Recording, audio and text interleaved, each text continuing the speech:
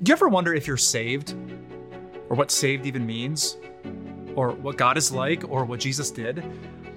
Some people are embarrassed to ask these really basic questions, but please don't be. They're the most important questions you could ever ask. And that's why I want to give you a brand new copy of this little book I wrote called The Basics. You can get your paper copy, or your digital copy, or your audio copy, or your video version just by going to timeofgrace.org/thebasics. Are you a humble person? That is a really difficult question to answer. Because if you say, yes, I am humble, quite humble, well, suddenly you don't seem humble at all. But yet God commands humility to be upon us. But in our world, humility is not honored. It's really not valued. It's not seen as an asset, it's seen as a liability. In the workplace, if someone's truly humble, they oftentimes get passed over for promotions, they get looked down upon by bosses that they don't have enough in them for the company. And look at the sports teams. Someone who is truly humble doesn't make Sports Center, doesn't make captain of the football team or the volleyball team. They get passed over and passed by. But yet God commands to us to be humble. And we see that in Philippians chapter 2, verse 3. In humility, consider others better than yourselves. Man, that is a tough command, to consider others better than ourselves, that I need to get pushed down and be a punching bag. This entire week, we're going to be looking at finding joy in the difficult commands of God. And today, looking at joy in humility. Now, how can we do that? How can you truly value someone over you who's mean and rude to you? Maybe you've got a teacher who's just phoning it in. He doesn't care about the class. He doesn't care about you. How do you value him above yourself? Maybe in your workplace, you've got a rude boss or a nasty coworker. How do you value them above you? See, Jesus is only asking you to do what he himself does. And we see that in verses 7 and 8, also in Philippians 2. Jesus made himself nothing, taking on the very nature of a servant and being made in human likeness. He humbled himself, wrapping himself in the weakness of human flesh. And being found in appearance as a man, he humbled himself and became obedient to death, even death on a cross. Jesus valued you, put you over himself. And God asks the same of you to others. Now, how do you do that? How do you find joy in humility? When God asks you to be humble, it does not mean he's asking you to be a punching bag, to be beat up, or have no self-value or worth. You have value. Christ gave you value in his love, in his forgiveness poured into you. You can stand as a confident Christian, thankful for what Christ has done for you. It doesn't mean you're pushed down. It means that you, in humility, can raise others up. It's not about you thinking less of yourself. It's about you thinking about others more. And that is how you find joy in humility.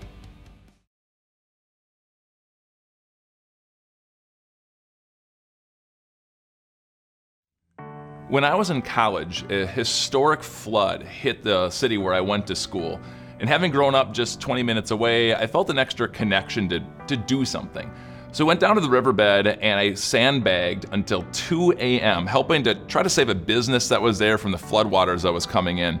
We thought we had done our job, but yet the waters rose a little higher than we were expected. They found a little dip in our sandbag wall, came through and just destroyed everything and flooded that business. It was so sad. All of that work and all of that effort and destruction still happened. See, the devil is like water. He finds the low point in your life to flood in with temptation after temptation, and we fall victim to that. He blows our lives up. There's such struggle that ends up happening there. Paul describes this frustration that we all have with temptation very well in Romans chapter 7. This is verse 15. He said, I do not understand what I do. For what I want to do, I do not do. But what I hate, I do. Paul struggled with temptation as we all do, but I'm here to tell you today that you can have joy in temptation. Now that seems strange, it seems odd. How can you have joy in temptation? Shouldn't joy be saved for something that's joyful, like graduating high school and getting that degree, or getting married to the love of your life, having your first child? Those should be joyful. But you can have joy in temptation. How is that? Well, joy in temptation is when you're no longer tempted by something that used to tempt you. So for me, I have joy in temptation when it comes to alcohol. Because in college, I struggled at times. I would feel awful, I would repent of it, but it was a struggle that I had. I don't have that struggle anymore. Joy in temptation over alcohol because it doesn't touch me like it did. And so I have joy in the power of Jesus in my life. So if you've got a struggle in temptation, remember all the victories that God has given to you over past things that you used to struggle with. See God's power, see God's might, and know that in Jesus, with His love, His forgiveness, His power, and His grace, He can help you. It'll take some time, but He can help you to have joy in that temptation that what used to get you no longer does.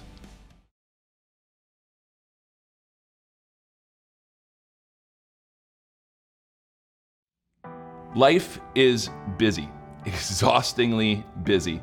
I oftentimes feel like one of those professional plate spinners, minus the professional part. You know, those people that put the plates on a pole and spin them, and they move down and spin another plate, and they just keep moving down the line. And eventually, one plate starts to wobble, and they spend a lot of time there. Others start to wobble, and they fall down and break. Don't you feel like that in life? That you just can't keep everything spinning, everything balanced, everything whole in your life, and it's exhausting. Now, I'm here to tell you, you can find joy in exhaustion. But I have to warn you, this devotion is not a how to declutter your life devotion. It's not 3 easy steps to get rid of 3 things in your life, because if you're like me, you'll remove 3 things and 6 more will come in its place. But instead, this is all about what is the priority in your life. After Paul lists down all of his accomplishments, all the great things that he did and how busy he was and exhausted he was in life, Paul says this, "But whatever was to my profit, I now consider loss for the sake of Christ." And then in verse 8, "I consider them rubbish, that I may gain Christ." Paul said that all of his accomplishments, all the things that made him so busy and so exhausted in life, they were rubbish. The Greek word there is skubala, which really means animal feces. Paul's saying that the best of what he had, it was like dog dung. You don't need it, you don't want it. Paul said that he was prioritizing things the wrong way. He was not making it about Jesus, as oftentimes he was making it about himself. If you want to have joy in exhaustion, look at the priority list of why you're doing what you're doing. Your value, your self-worth is not contained in how many birthday parties you get your child to throughout the course of the year. Your value, your self-worth is not all the extra that you do in your life. That'll just make you exhausted and quite angry. Instead, make sure everything you do is done with the purpose that you're giving glory to God, thanking Him. You're still going to be busy, but there'll be joy in that exhaustion.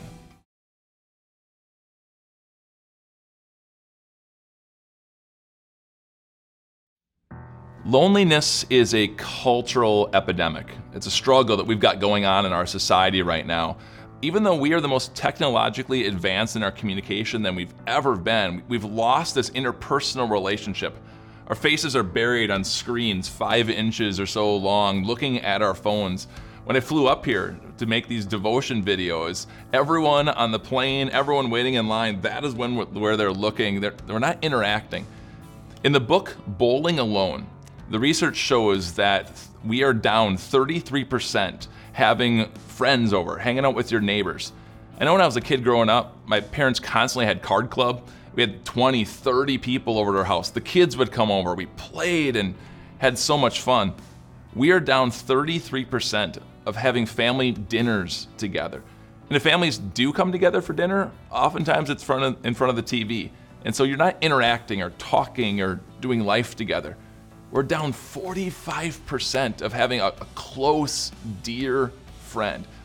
And you might hear that and go, I've got a good friend. But let me ask you this. When was the last time you had that friend over to your house simply because you like them? Not for a party or anything else. Just you hung out, had a good time together. We are so lonely in our culture. But yet Paul's about to teach us that we can have joy even in our loneliness. That when we even don't have people around us, we don't have to feel alone and sad. Paul was writing to the Philippians, and when he wrote to them, he was in prison. didn't have friends and family around him to have dinner with and to do life together with. But yet, look at what Paul says in Philippians chapter 1, verse 4. In all my prayers for all of you, I always pray with joy. Paul prayed with joy. And the reason why is because although they weren't there with him, he was constantly praying for each one of their lives, what was going on with them in their lives. So he felt connection to them. He felt their presence, even though they weren't present there physically with him. And so he had joy in those relationships. If you're feeling lonely, you don't have to be alone in the aspect that you can pray for your loved ones, praying for all the individual things going on in their lives. And then, when you can connect back up, you can find out what's been going on with them in their lives. You feel connected to them. And even though you might be alone, you don't have to have loneliness. And on top of that, you've got your best friend, Christ, that you're praying to. And so now you're connected to him, growing in his love, growing in thankfulness for all that he has done for you. You don't have to feel alone.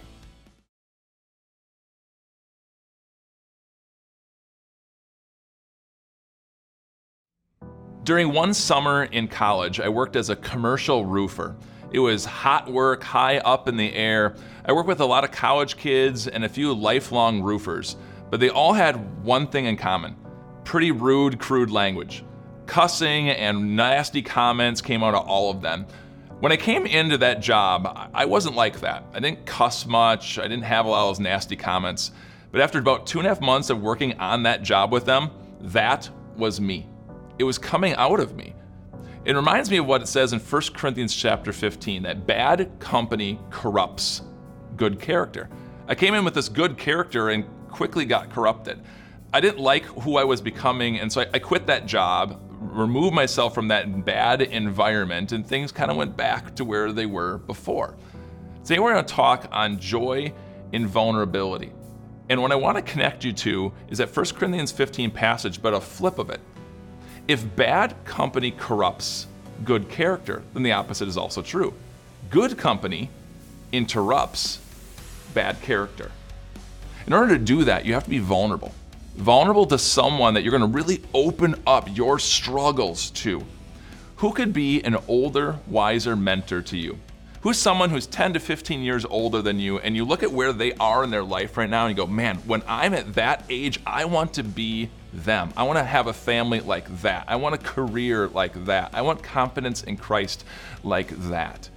Ask them if they'd be willing to be your mentor. Once a month, go out to coffee together, open up your heart to them. God gives you encouragements in a unique way about being vulnerable like that in Ecclesiastes chapter 4. 2 are better than 1 because they have a good return for their work. If one falls down, his friend can help him up. But pity the man who falls and has no one to help him up. Invite someone into your life to help you up. I did this about 2 years ago. I have an older, wiser mentor, someone who talks to me on a regular basis, and I give him permission to ask me the very difficult questions.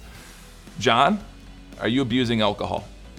John, are you being faithful to your calling as a husband and respecting and loving and exalting your wife? John, are you working on your balance between work and home? Are you being the great father that God has called you to be? And I'm very open and very honest with him, and he helps me walk the pathway that my faith in Jesus wants to walk. In order to do that, you're going to have vulnerability. It'll bring you joy as someone is there to support you and the faith walk that you want to have.